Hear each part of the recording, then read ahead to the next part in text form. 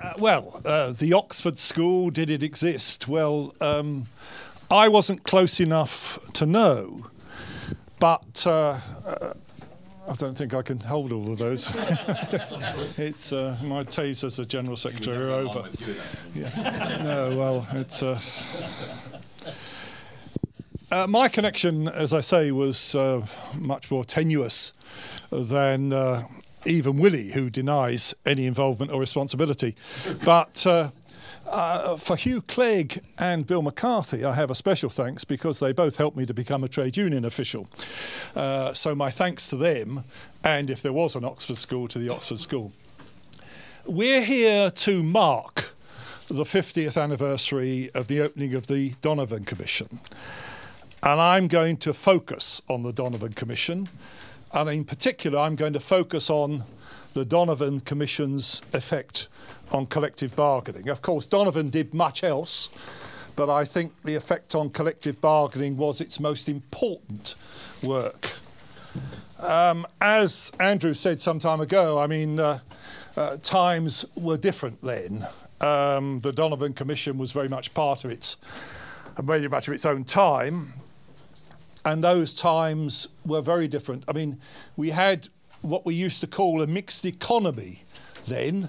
Not quite sure what happened to that. Full employment was expected to continue with the obvious effect on the bargaining power of working people.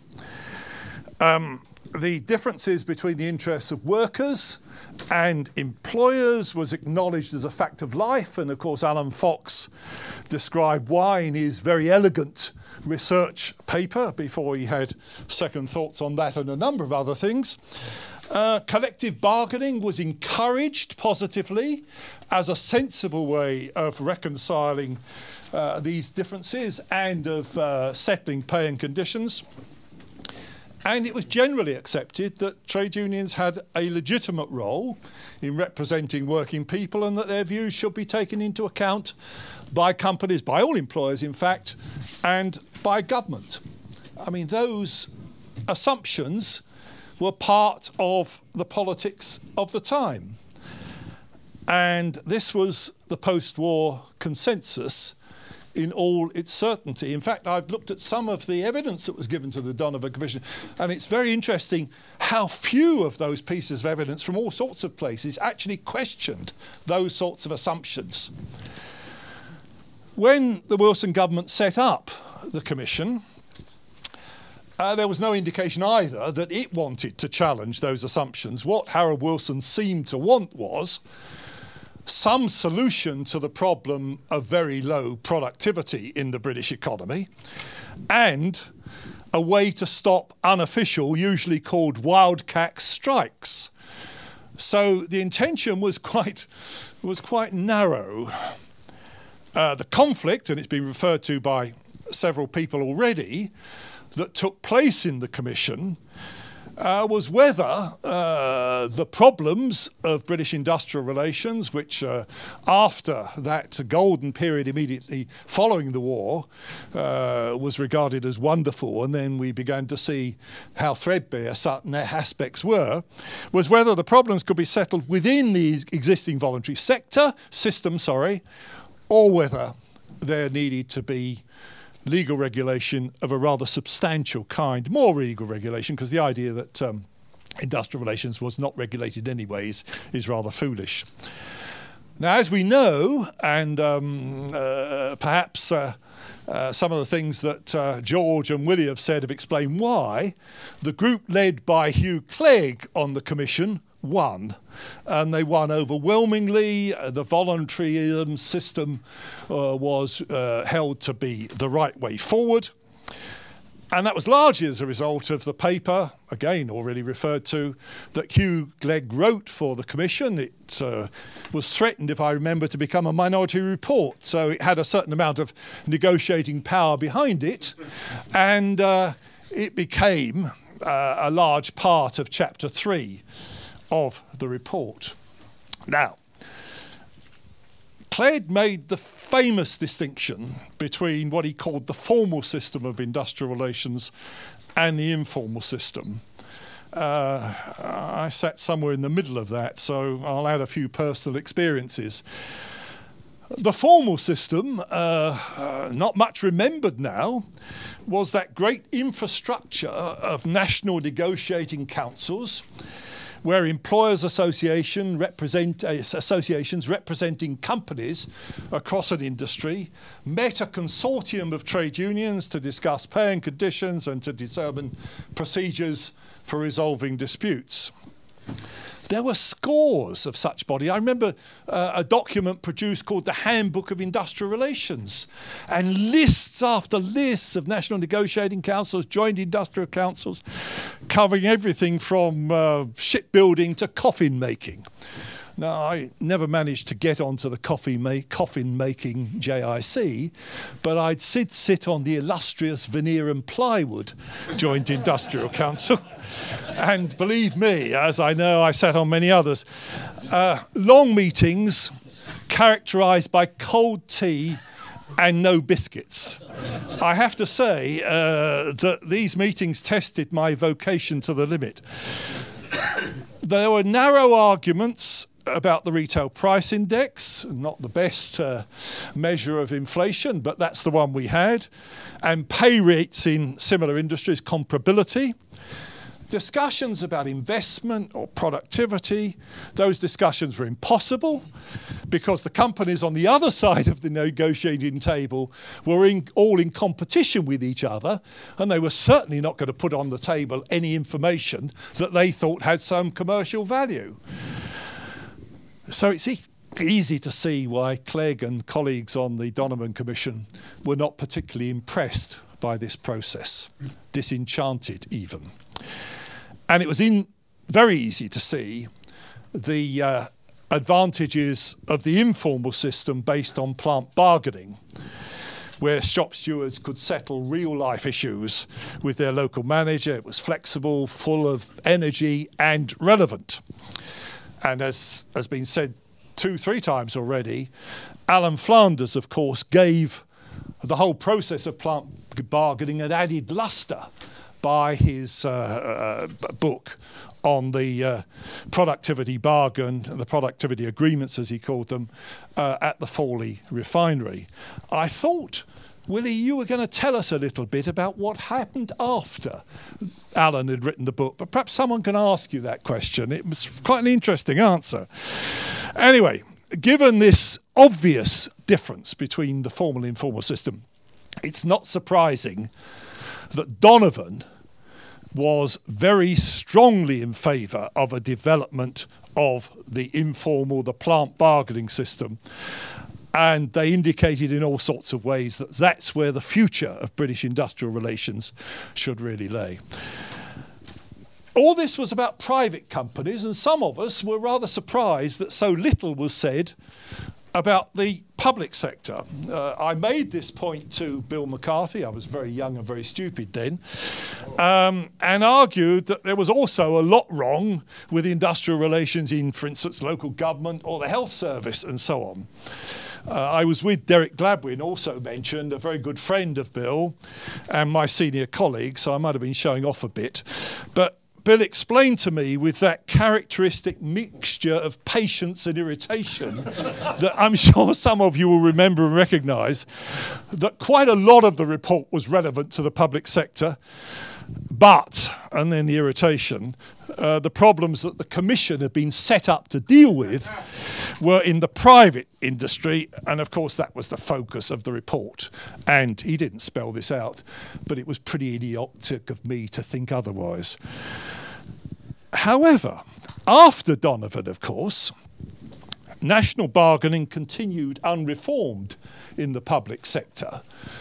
So perhaps I got my finger a bit close to the lesion. But in private companies, the Donovan report signalled a major change. And I think the extent of that change has tended to be underestimated. Certainly the importance of that change has, in my view, as I will now argue. Now, I've been told that the move from national negotiating councils to plant bargaining would have happened anyway, And it's true that some companies were very uncomfortable with these great national rituals. However, in my experience, the big companies were always wary of pulling out of the national negotiating councils for fear that they're going to lose influence. And of course, many of the medium-sized and smaller companies were very keen to hold on because they provided so much support to their actual industrial relations efforts, small as it generally was.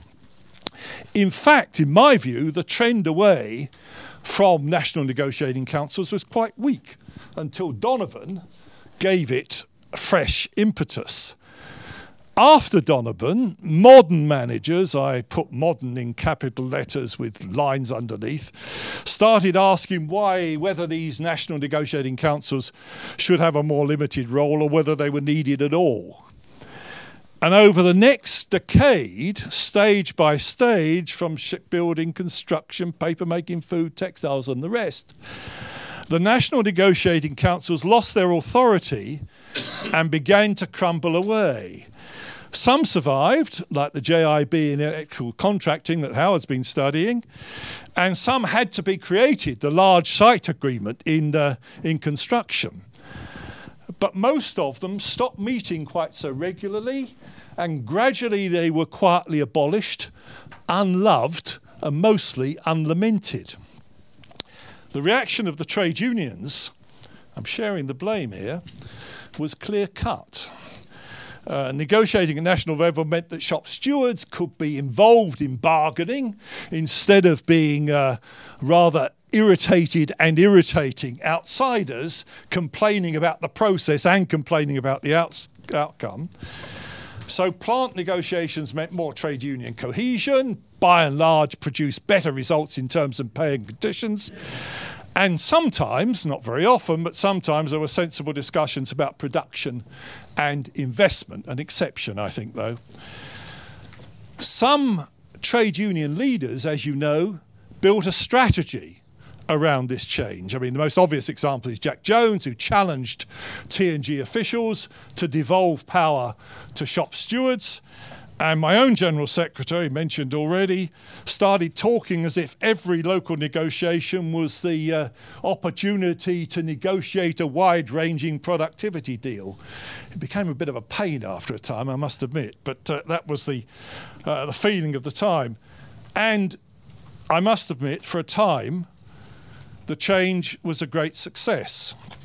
We did well in pay and conditions negotiations in the private sector, and looking at that graph that Andrew put up, during the next decade, trade union membership increased by about a third. T&G claimed over 2 million members.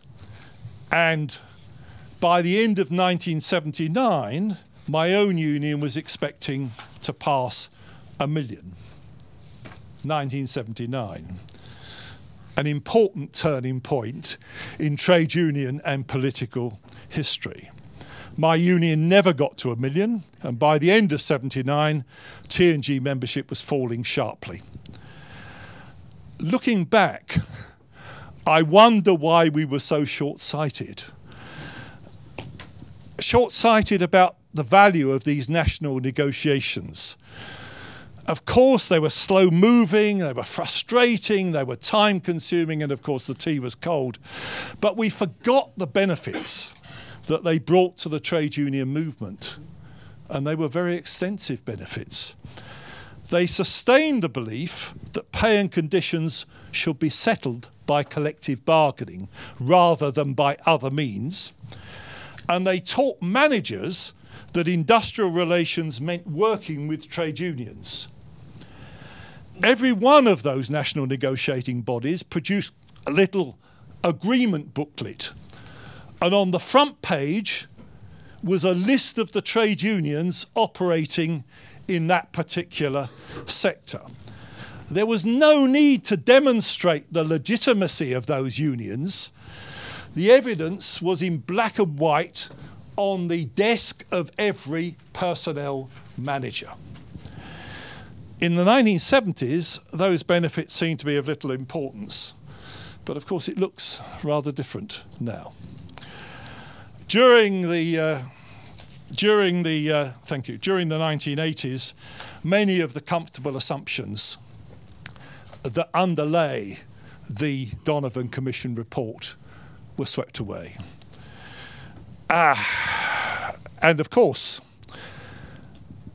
as many of the plants where collective bargaining was at its strongest closed down and new workplaces opened and there was no authoritative national agreement in place, managers discovered that they could make up their own minds about whether to recognise trade unions and to bargain with them. And not surprisingly, many managers decided that they preferred unilateral decision making. And looking back, there's a feeling, in spite of that 10 years of success, that Donovan threw out the baby with the bathwater, and trade unionists like me looked on approvingly. No doubt the decline of trade union membership and of collective bargaining would have happened anyway.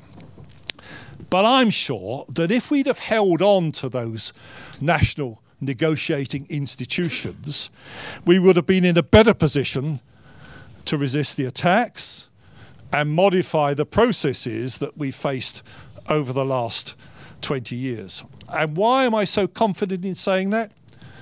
Because I look with envy across the Channel at many of the North European countries where trade union membership has certainly fallen, but where they've held on to their national negotiating structures, the infrastructure, if you will, of collective bargaining, and their collective bargaining coverage is very much greater than ours. And where the trade unions as social partners play a much more significant role in industry and in national life. So as with so many things, I don't think we realised the value of these things until we'd given it all away. It may have been an understandable mistake, but unfortunately the consequences were enormous, and I think some of them have been tragic. Thank you.